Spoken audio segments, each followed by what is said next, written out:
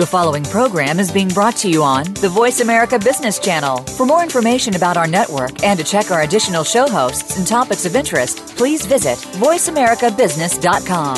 The Voice America Talk Radio Network is the worldwide leader in live Internet talk radio. Visit voiceamerica.com. The views and ideas expressed on the following program are strictly those of the host or guests and do not necessarily reflect the views and ideas held by the Voice America Talk Radio Network, its staff, and management.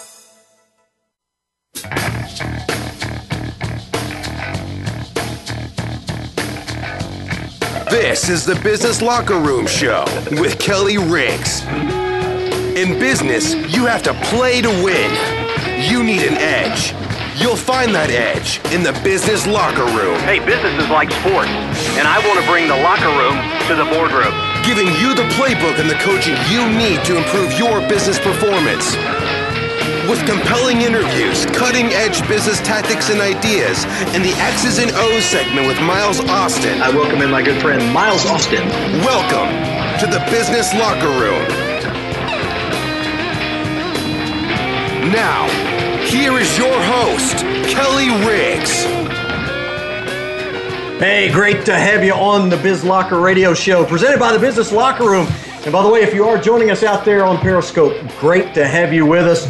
We're doing this brand new. We're having all kinds of problems getting the actual feed set up correctly where it doesn't move around. Still in need some of equipment. I'm going to have to talk to Miles Austin about that. Of course, Miles Austin joins us each and every week on the X's and O's segment, but not this week. He's off. He's doing some work away from home, away from the studio. So tough to see him, but we'll have him back in our future shows. This is the Business Locker Room, Biz Locker Radio Show, operating at the intersection of sports and business. It is the online show with compelling conversations and useful content that you can use today. If you're looking to improve your business performance, whether you own a business, sell a product, manage a team, lead a company, this is definitely the show for you.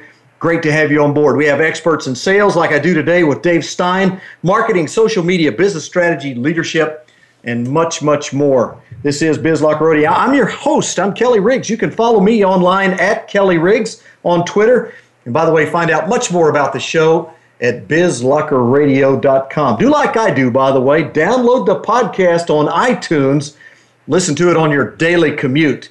This is show number 49. Hard to believe it's been almost a year since we started. Content on our previous shows has been spectacular. I expect more of that today. Bottom of the hour or somewhere close, we'll be joined by Mr. Steven Gaffney. He's one of the coaches in the Business Locker Room, does a fantastic job with us, writes some great material, and we're going to have a conversation with him after we conclude with Mr. Dave Stein. By the way, giving away a brand new business book absolutely free, and I want to tell you much more about that as we go along. That's been an interesting enterprise. I'm excited to be doing that because we get the opportunity to get business books from our guests, things that people have written. One of the great books recently is The Sales Acceleration Formula by Mark Roberge, and you can get a copy of that book absolutely free. Simply take out your phone and text me, 33444. Text to that number the word BizLocker, BizLocker.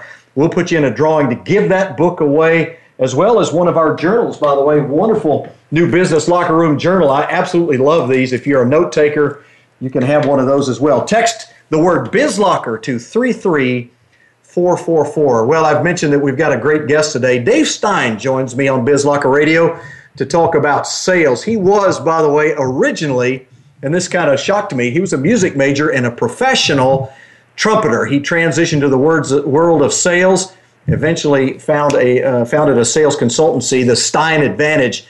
And through his work as a sales consultant, a coach, and a trainer, he has created his own unique view of sales methodologies and approaches and the cultural, behavioral, and business changes required for corporations to excel at the sales function. We're going to get some great insight from him. He's worked with companies like Altel and HP and Honeywell and IBM. I mean, he's a who's who of Fortune 500 companies. Dave, just absolutely a pleasure to have you on board. Thanks for joining us on Biz Locker Radio.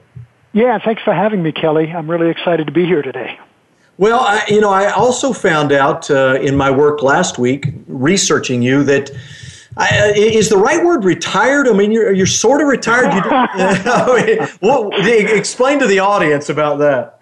Yeah, so, it's really funny. My friends and relatives say, Dave, why don't you just take down the shingle? You've had it. You've traveled the world and had a great career. And I don't know. I really love this whole sales effectiveness, sales performance improvement business. I'm finally, after all these years, starting to figure some stuff out. Writing a book, which will be out in 1 year. It'll be out in April 2016. Number of client projects going on. I'll tell you, I'm just as enthused as I was years ago in terms of the impact that I have had and will have on the performance of not only the Fortune 500, but lots of startups as well.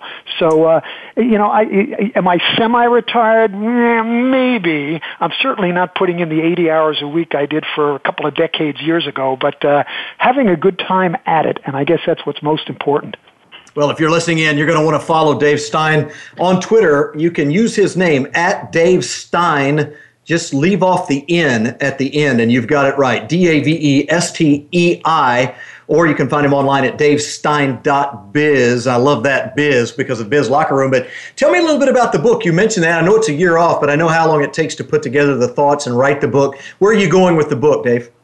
Yeah, great question. So there's a colleague of mine I worked with numbers of years ago. In fact, he was VP of sales at a software company, and I had been VP of sales and moved over and became vice president of operations. So he was in charge of the cash register, and I was involved with spending all the money that he brought in, running the research and development and customer service and education and documentation and the hotline and all that stuff. And then he went off one way and I went off another. We had stayed in touch. His name is Steve Anderson. It's no secret. He runs a terrific sales performance consulting group called Performance Methods. So you'll find them performancemethods.com. And I was just amazed, even though I knew Steve when I ran ESR for 8 years. ES Research Group, I called it ESR. We were the Gartner or the J.D. Powers or the Consumer Reports of the sales training industry. And we'd take a deep dive into about 40 sales training companies and compare and contrast their offerings and service and their success record. And one of the things that I noticed, I couldn't stop noticing, is the tremendous success that Steve had over the 8 years that we watched his company. Well, ESR is gone. We closed that down just about a year ago, and literally the day I closed it on March 15th, 2014, I got a call from Steve saying, I want to write a book with you. And I said, well, tell me more. Of course, to have done it prior to that would have been a conflict of interest, but I was all ears. And Steve, he's just a brilliant guy. I mean, just very, very smart. So the book we're writing, the final title isn't cast in concrete yet. And just for competitive reasons, I don't want to give too much away, but I'll tell you that it's about the complete life cycle between customers and their suppliers. So it's not just about selling. In fact, decision makers spend only about 5% of their time actually buying.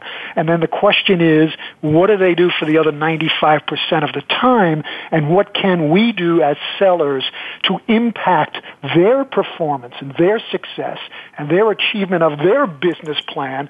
And the 95% of the time they're not spending buying stuff. So Steve's got a lot of this figured out, and whatever he doesn't have figured out, I've managed to figure out over the years.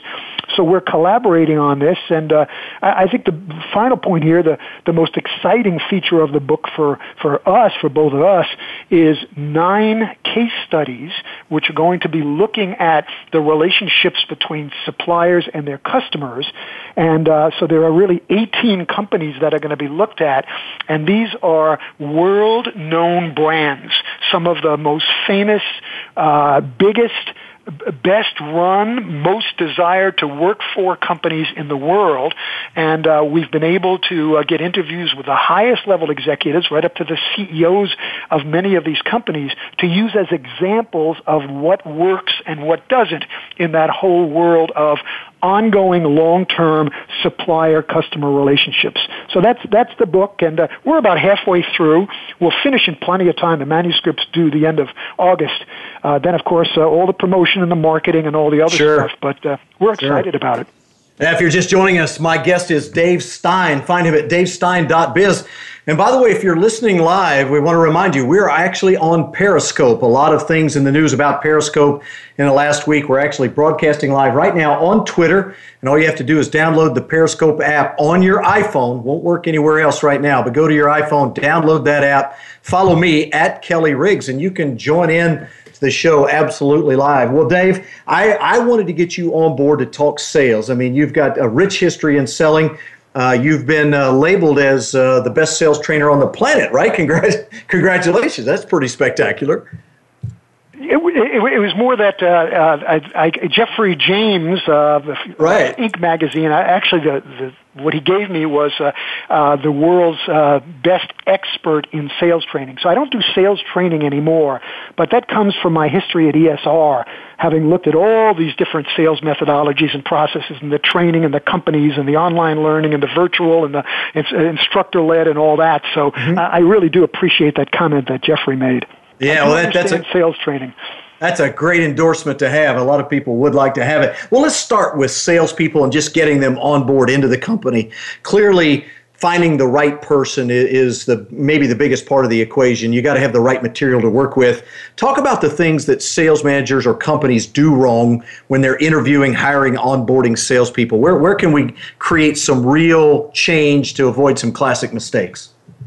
Yeah, well, so that is the biggest thing, and you know, it was kind of an eye-opener when at ESR in 2005 we started to look at the impact and the success of sales training across a lot of different buying companies that bought sales training, and selling companies, the sales training companies themselves, and the return on investment and the improvements. And the biggest eye-opener, without getting into too much detail, is we realized that the biggest inhibitor to improving the performance of a sales team is just what you said. It's the very people who hold those sales and sales management positions.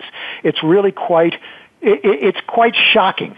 So we a little off of our I guess core competencies. We started to take a look at hiring, and we realized that the hiring that was being done was by the seat of the pants. It was based more on emotion and subjectivity and the sniffed test than any kind of a methodology or process. And as it began to do some research and realized that those companies that had a formal hiring process, and if you're interested, I can describe in a few steps what that looks like in pretty simple terms, but those companies who hired using a formal hiring process outperformed their competitors by a significant factor, and for no other reason than these good salespeople who fit the job profile were able to onboard more quickly. They were able to,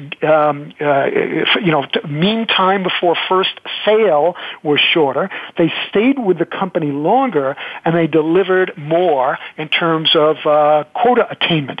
So there's a significant impact. Anybody who's listening here, if you're, either a sales manager and are interested in outperforming your plan, or you're a sales rep and you're interested in winding up in a job where you can kill your plan, it's really important from either perspective to really understand how companies should hire versus the mistakes that they make. Now, I'll just give you one of the mistakes. I mean, I've heard this 100 times.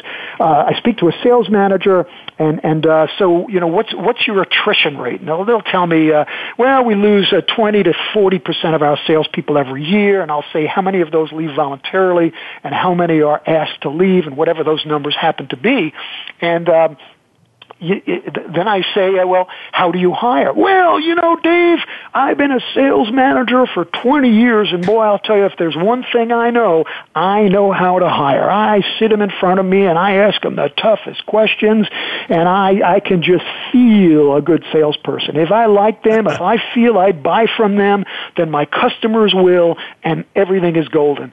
And of course, the statistics that they just gave me suggest that that is not the case at all. They're really doing a lousy job hiring, and it's costing everybody money, the shareholders and the sales manager and the salesperson and the customers and everyone else. So we came to drew a quick conclusion that a pragmatic, easy to use, pragmatic, simple, stepwise process to hire salespeople, just like for selling. And I guess the guys from Serious Decisions and CSO Insights have now, and a lot of other firms, Aberdeen and Forrester and all those other folks have now proven that companies who use a sales process institutionally across the organization outsell their competitors. Well, guess what? The companies that use a hiring process outsell their competitors as well because they're able to hire the right people for the right positions. Yeah, it's interesting. It does seem that most salespeople are intuitive, seat of the pants hiring people. They like you said about the one gentleman, they just feel as though they know a good salesperson, but clearly many times that's just a halo effect. They're a lot like me, or actually maybe their resume just reads right. But if you were going to institute a fairly simple hiring process to get somebody down the road a little bit, Dave, what are some of those things that you would encourage people to do if they were going to immediately impact the ability to hire more effective salespeople? Yeah, so really simple. The first thing, you have to understand how your customers buy, what their buying tendencies and patterns are, what they expect from a salesperson. Do they expect somebody to just do show up and throw up, give me a demo and I'll make my own decision?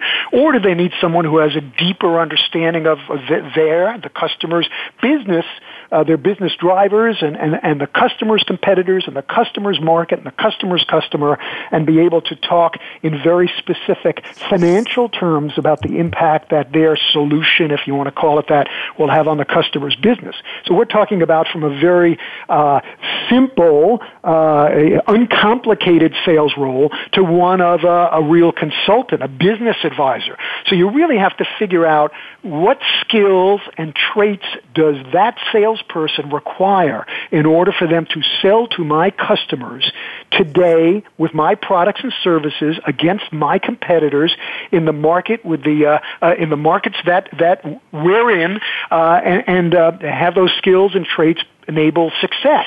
And for those of you who don't know, you probably do know, but maybe haven't thought about it this way, skills are what you learn. So I wasn't born knowing how to play the trumpet. I wasn't born knowing how to drive a car. I wasn't born knowing how to operate Microsoft Word or do a software demo. The traits you are born with, they are who you are. Intelligence, drive, self-motivation, integrity,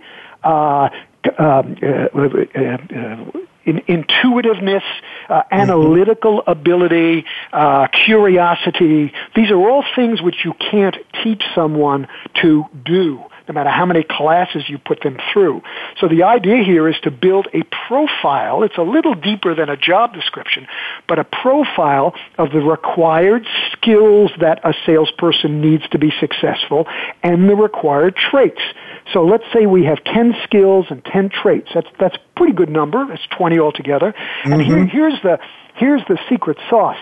You define a series of questions that, when asked of the candidate, evoke responses that will enable you to determine whether they possess that skill or trait. So if I say, hey, Kelly, I'm just curious, are you a good negotiator?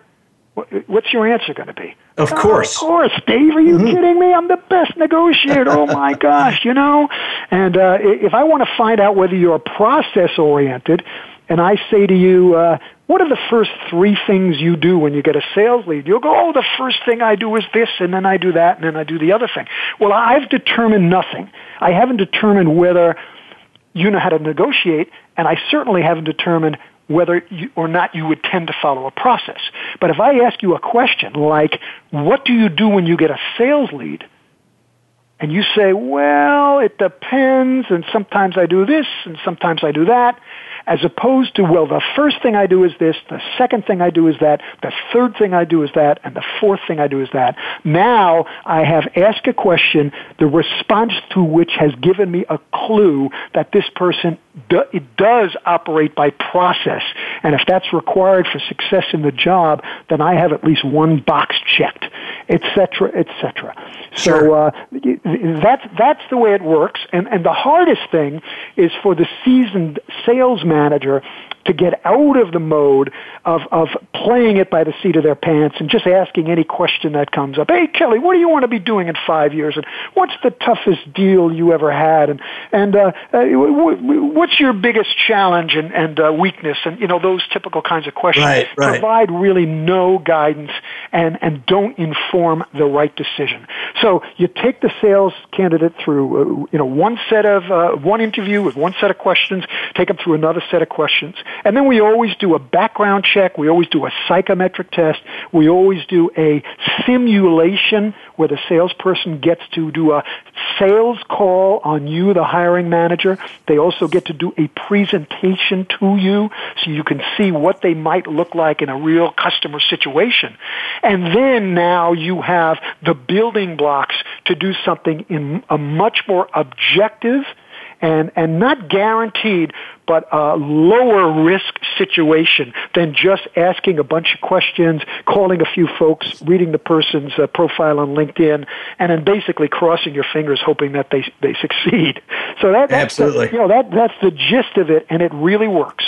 Hey, we're going to take a time out. My guest online is Dave Stein, and much, much more to come from the world of sales.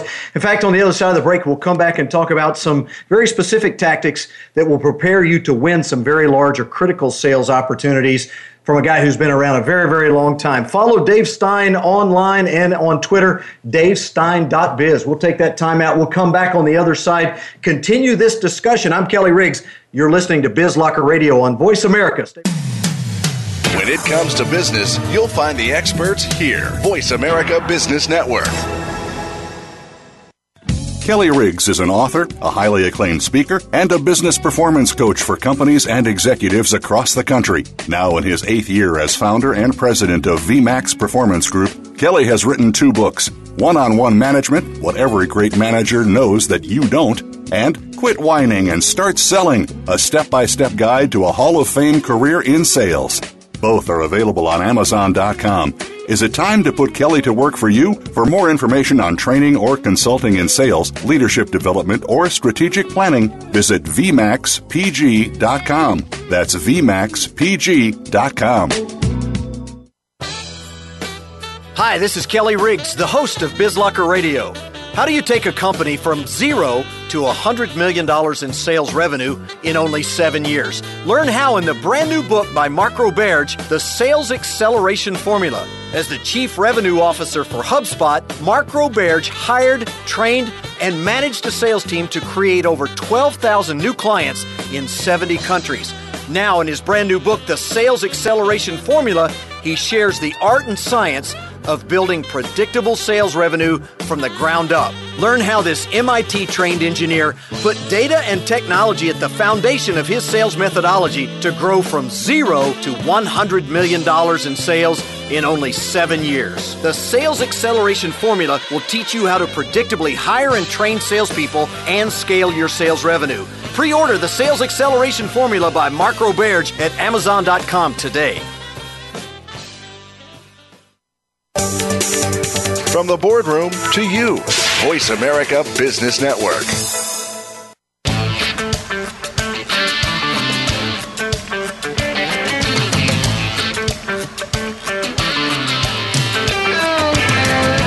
This is Dan Walshman, and you're listening to the Business Locker Room Show with Kelly Riggs.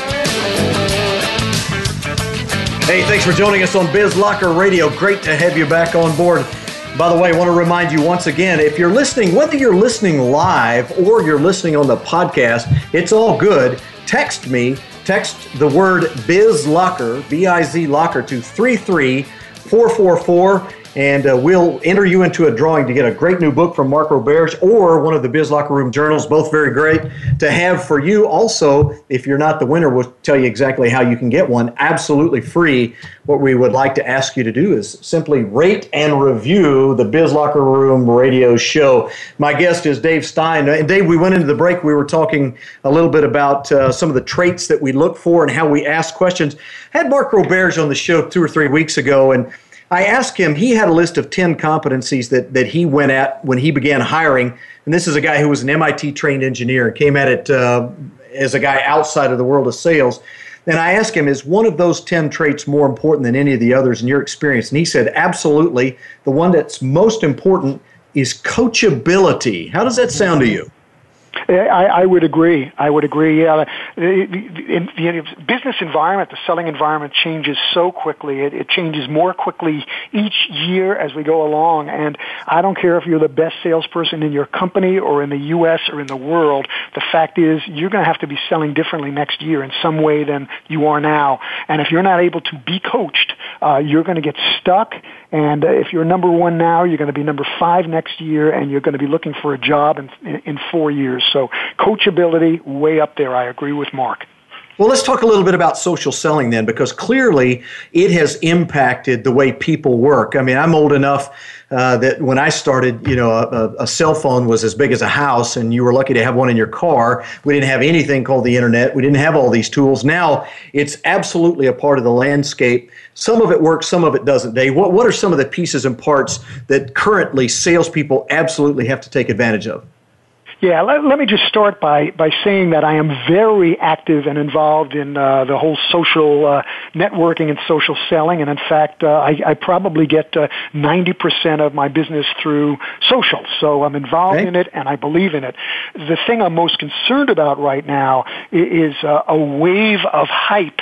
There could be good hype and there's bad hype, but I'm talking about potentially destructive hype around social selling replacing a lot of the proven solid components that not only successful salespeople but sales consultants and other experts know are required to perform on an ongoing basis, making your numbers. You don't close deals through social selling. You don't do live presentations or negotiating sessions through social selling. There are a lot of things that cannot be done.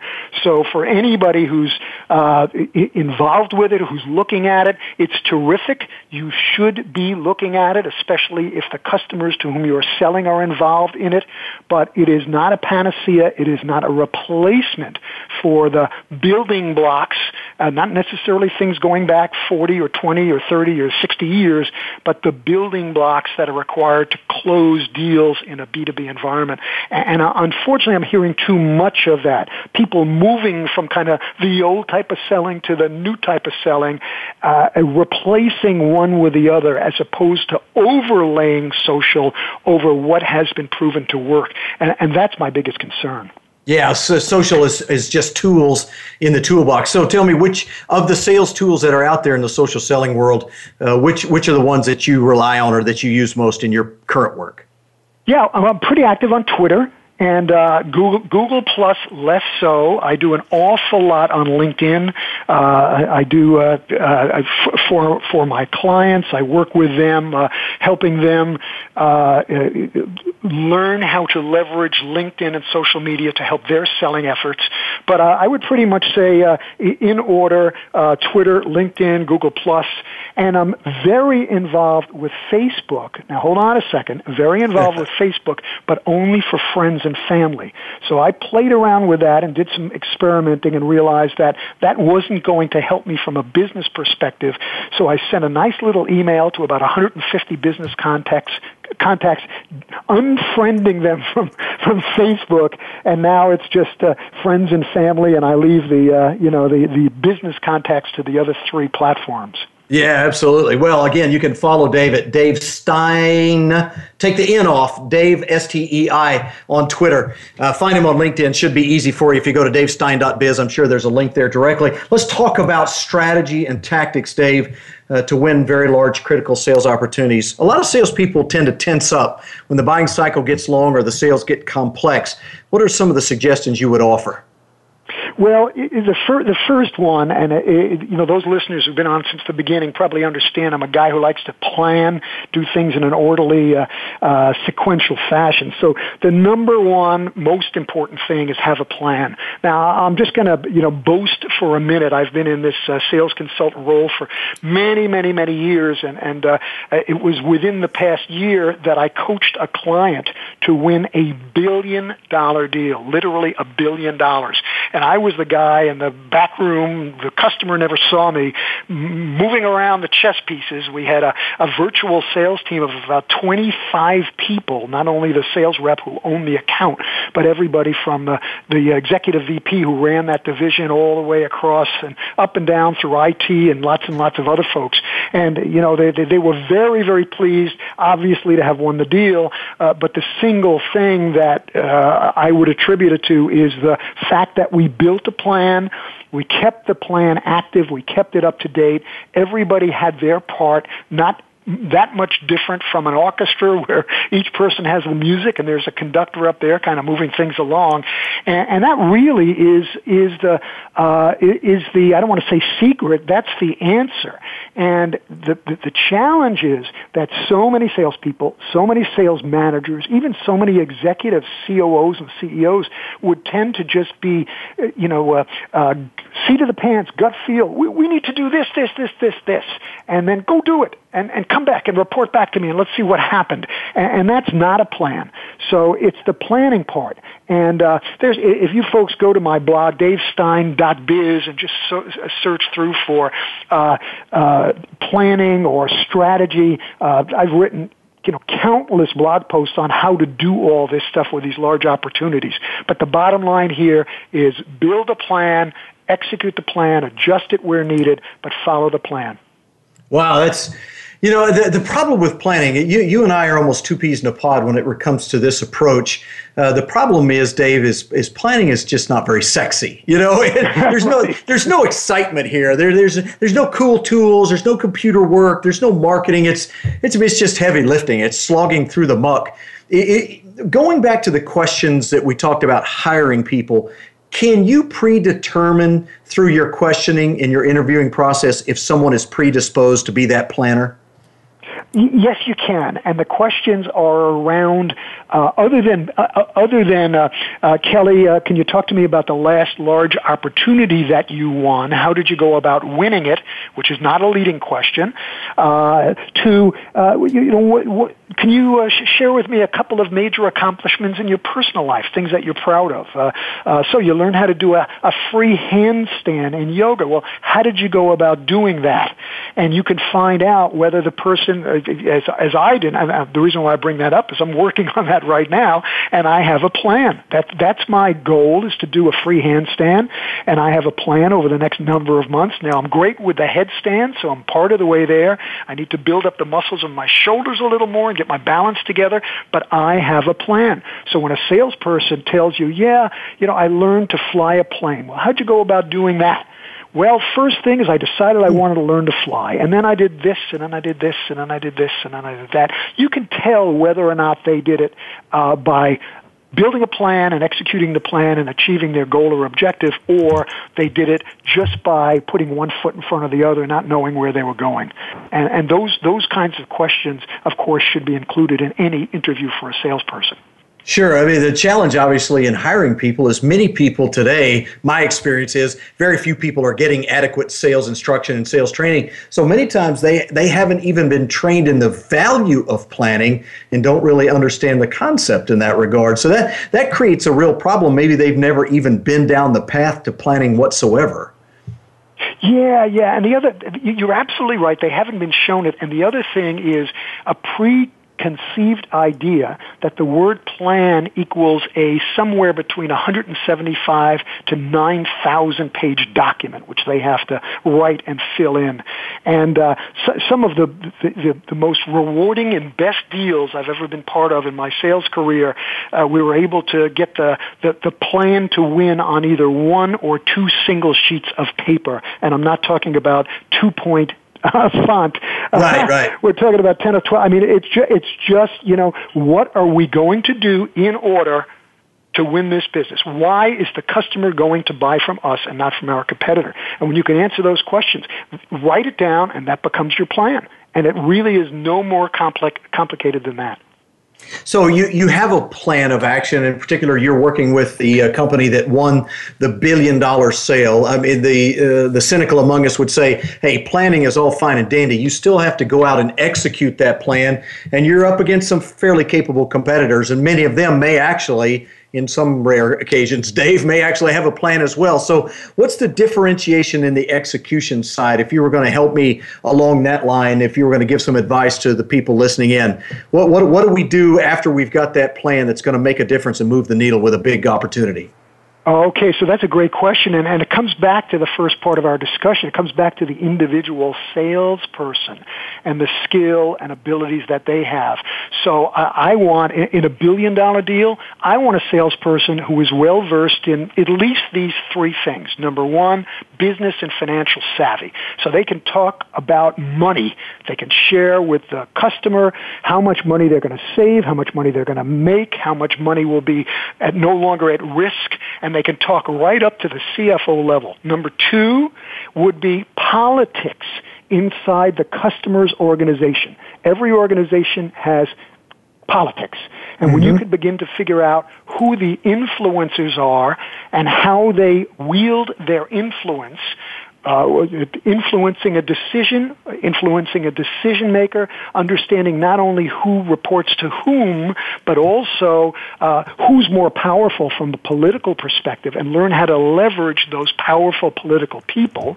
And the third is understanding Sun Tzu type of competitive strategies, almost like military, frontal strategies, flanking strategies, ways to compete against very, very tough entities, your competitors, but in almost a military kind of way. So those three capabilities, the financial acumen, the political acumen, and the military-like strategies are three things that can easily make the difference and enable a company to win against a very substantive competitor. A highly respected sales expert, Dave Stein, has been my guest. And Dave, it has been a fantastic conversation. Can't thank you enough for joining us on BizLocker Radio. I've got a page full of notes here, and I know people listening in are going to want to go find your blog, davestein.biz. Read those blog posts on planning. I know I'm going to. It's always good to be a student and learn more from guys who've been there and done that. Thanks so much for being a part, and I will definitely look forward to promoting your book next year. Thank you, Kelly. Thanks so much. Hey, great to have you on board. Hey, we're going to take our final time out. Really excited to come back on the other side because we will have Steven Gaffney joining us. We're going to talk communication in the workplace. Always a great conversation with Steven. You're listening to BizLocker Radio on Voice America. I'm Kelly Riggs. Stay with us. We'll be right back. The business community's first choice in Internet Talk Radio. Voice America Business Network. Kelly Riggs is an author, a highly acclaimed speaker, and a business performance coach for companies and executives across the country. Now in his 8th year as founder and president of VMAX Performance Group, Kelly has written 2 books, One-on-One Management, What Every Great Manager Knows That You Don't, and Quit Whining and Start Selling, a step-by-step guide to a Hall of Fame career in sales. Both are available on Amazon.com. Is it time to put Kelly to work for you? For more information on training or consulting in sales, leadership development, or strategic planning, visit VMAXPG.com. That's VMAXPG.com. Hi, this is Kelly Riggs, the host of BizLocker Radio. How do you take a company from zero to $100 million in sales revenue in only 7 years? Learn how in the brand new book by Mark Roberge, The Sales Acceleration Formula. As the Chief Revenue Officer for HubSpot, Mark Roberge hired, trained, and managed a sales team to create over 12,000 new clients in 70 countries. Now, in his brand new book, The Sales Acceleration Formula, he shares the art and science of building predictable sales revenue from the ground up. Learn how this MIT-trained engineer put data and technology at the foundation of his sales methodology to grow from 0 to $100 million in sales in only 7 years. The Sales Acceleration Formula will teach you how to predictably hire and train salespeople and scale your sales revenue. Pre-order The Sales Acceleration Formula by Mark Roberge at Amazon.com today.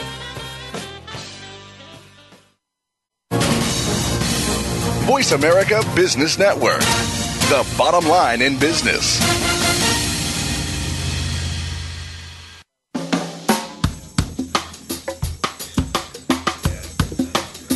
Hi, I'm John Spence, one of the top 100 business thought leaders in the world, and you're listening to the Business Locker Room with Kelly Riggs.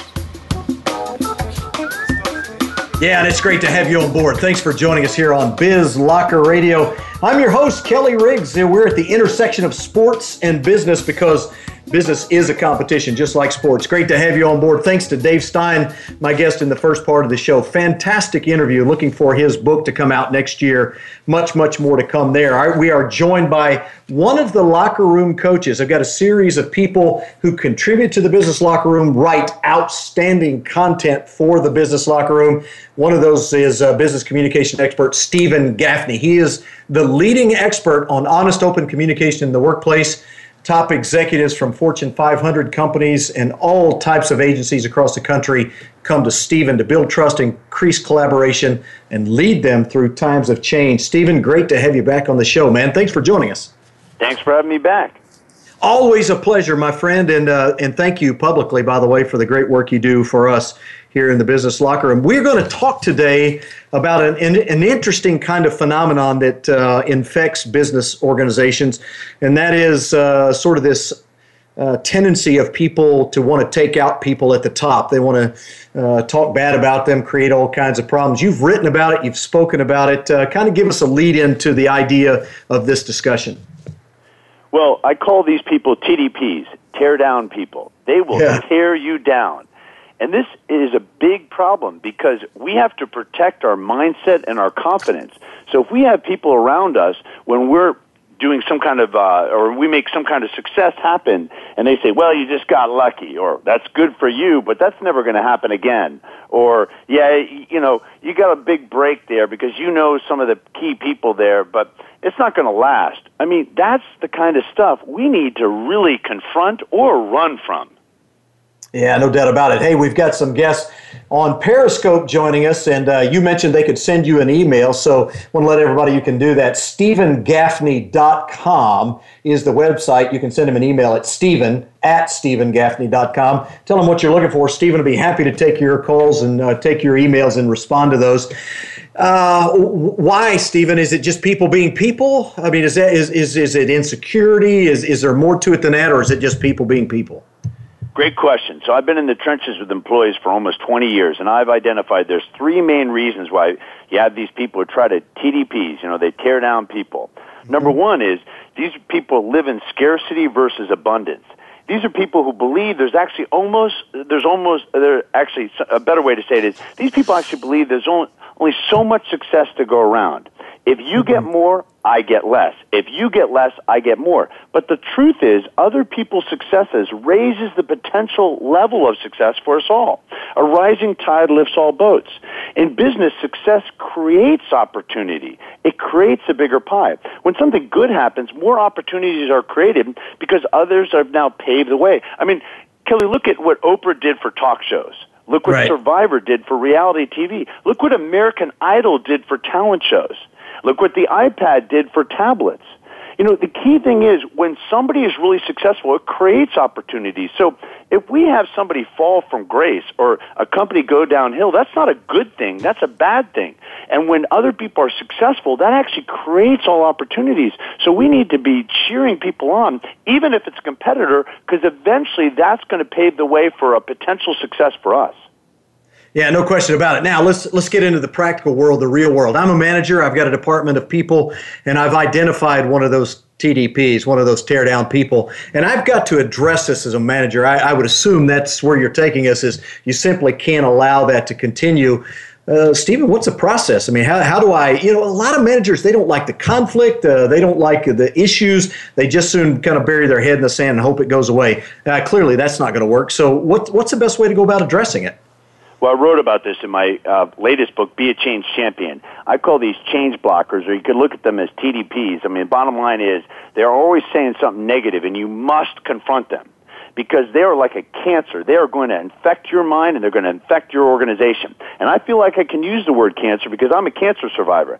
And just like cancer, if left unchecked, it will infect your organization. So you must confront that person. And you must say, listen, I appreciate feedback, but what's your idea? How do you move it forward? So when somebody's really negative, one great line you can use with them, which is actually a good question to ask them, is what would you suggest? So somebody says, well, I don't like the way you did this, or this happened and I don't really approve of it, or I'm not really big in favor of this. Well, what would you suggest? What would you suggest? It's so easy to take down somebody else. It's so easy to knock down a plan. But the question is, are people contributing? So you really have to watch for this type of thing. And what I've identified, there's 3 signs to look for in any team or any organization that is keys to looking at their health of their communication. And one of them is, which deals with this, is positive debate. We want to have debate. It's okay. It's okay if somebody says something that's contrary. But the key thing is, what I mean by positive debate is they are making some suggestions of moving things forward. So they might say, I don't like this, but then they say, well, here's 3 ideas. That's different. That's not what we're talking about when we say TDPs. TDPs, they just say stuff that's negative and left unchecked. That will infect your organization and potentially ruin your organization. How much of that will you tolerate as a manager, Steven? I mean, at what point do you have to cut ties with somebody who's really that cancer? Is that a quick process? Or are you trying to coach them out of it? How does that look? Well, I'm a big in favor of actually coaching people. And so one of the things I found is that people who are TDPs, they don't recognize that because usually people don't want to deal with that. So the first thing you got to do is make them be aware of their problems and what's happening and their impact. Second, coach them out of it. But if you coach them and you give them suggestions and they don't move forward, you've got to deal with that. I interviewed an executive a long time ago on a TV show I had, and it was actually a bad TV show, but I got a chance to meet some pretty successful people. And I'll tell you, Kelly, one of the key executives that I interviewed years ago, he said, if you can't change the people, change the people.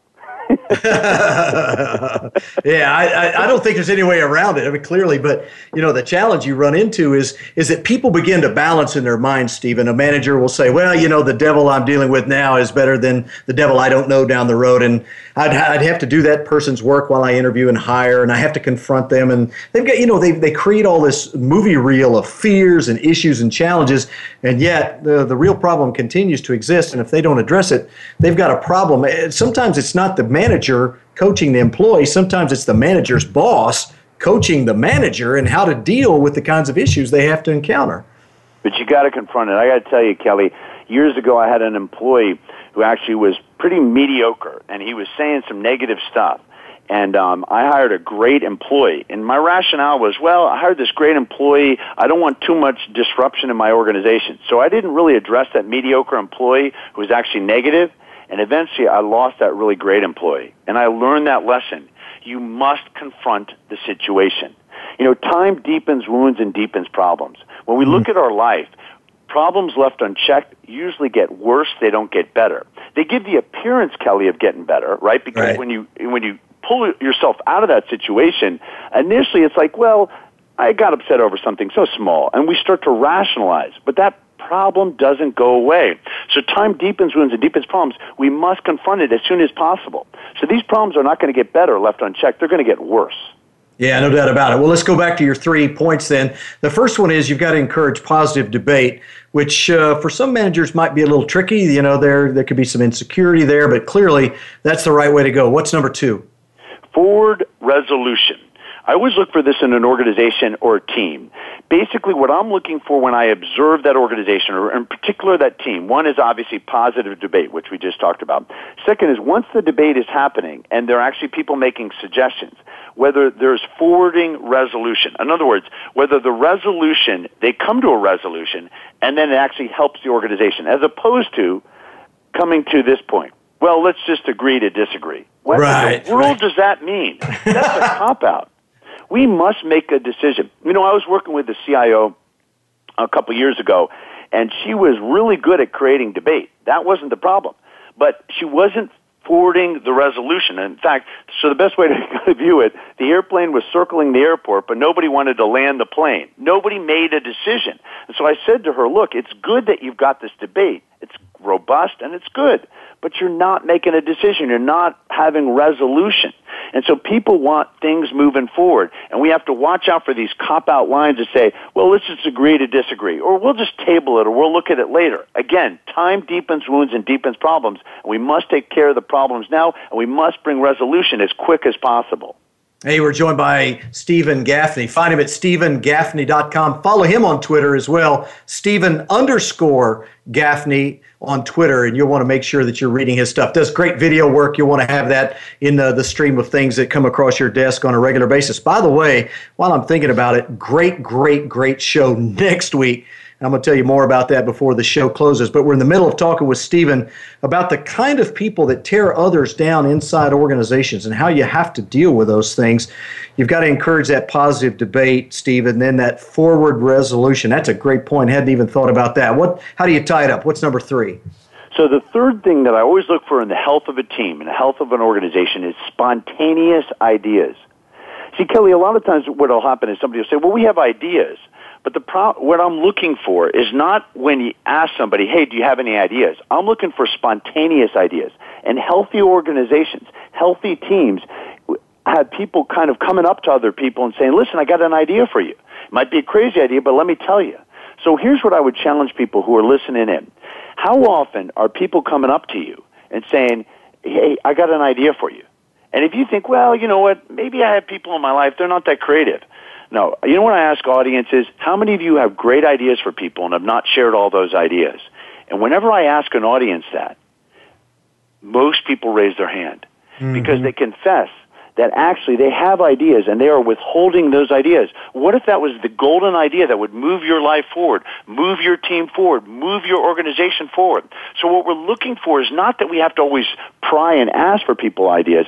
I'm looking for spontaneous ideas. And healthy teams and healthy organizations, you've got people just walking up to people periodically and saying, hey, I've got some ideas. You don't have to take it, but here's something I've got for you.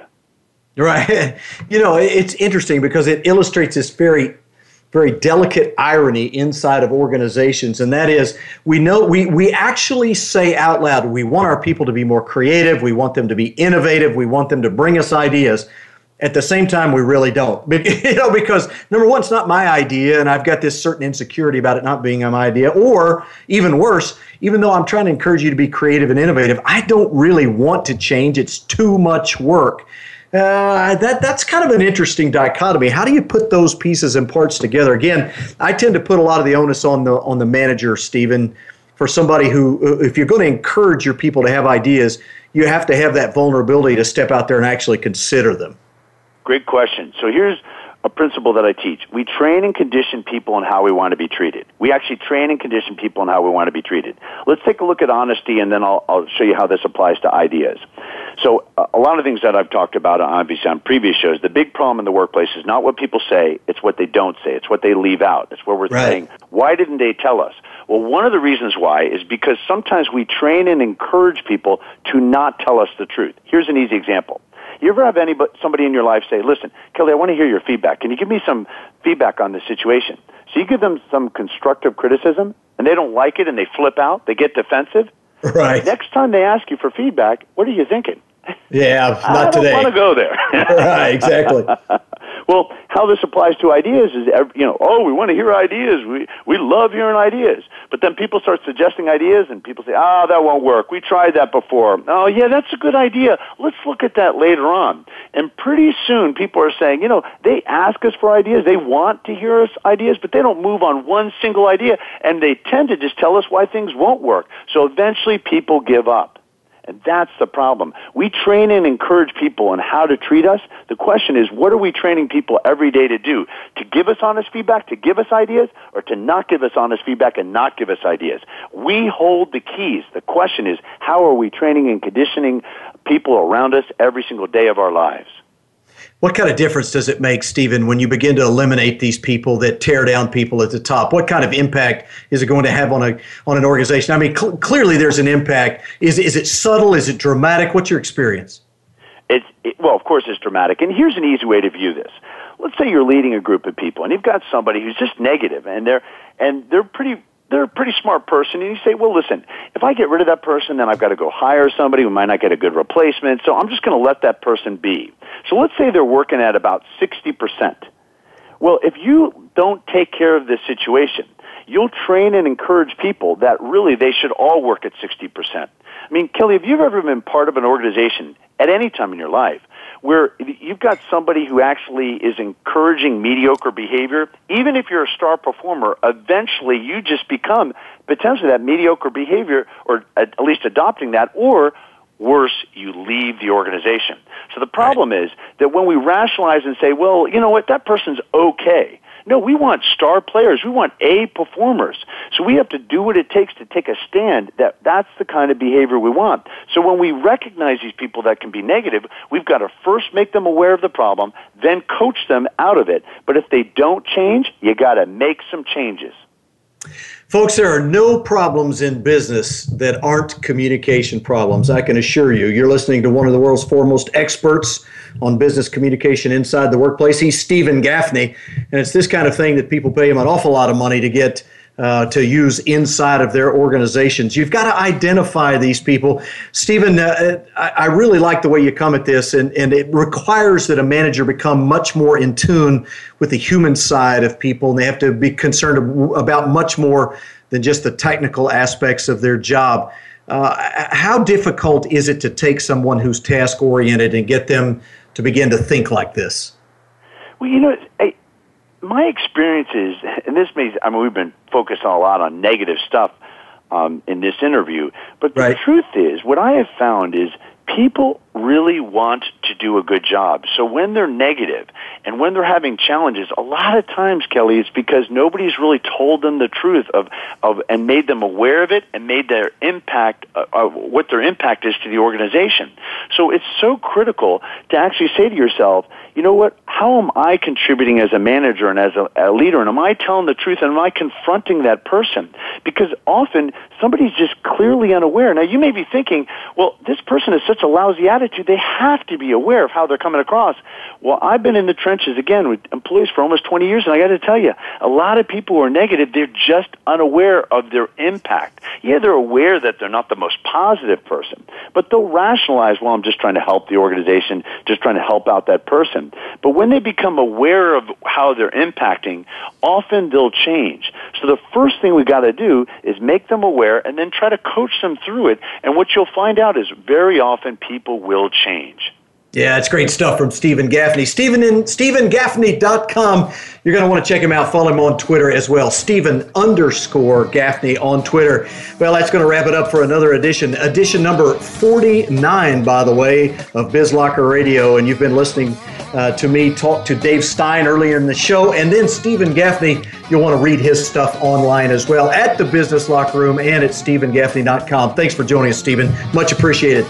Thanks for having me, Kelly. All right, that's going to do it for today's show. Special thanks to those two gentlemen, and special thanks to Miles Austin. He's not here, but he'll be back. He's out on some outside of his office work.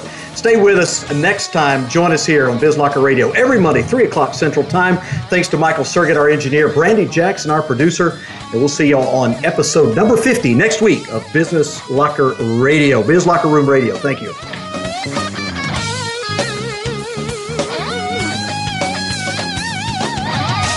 Thanks for joining the Business Locker Room with your host, Kelly Riggs. Kelly will be back again next week for more business-building content and conversation for your playbook. Tune in Mondays at 1 p.m. Pacific Time, 4 p.m. Eastern Time on the Voice America Business Channel for another edition of the Business Locker Room. Remember, business is a competition. Play to win.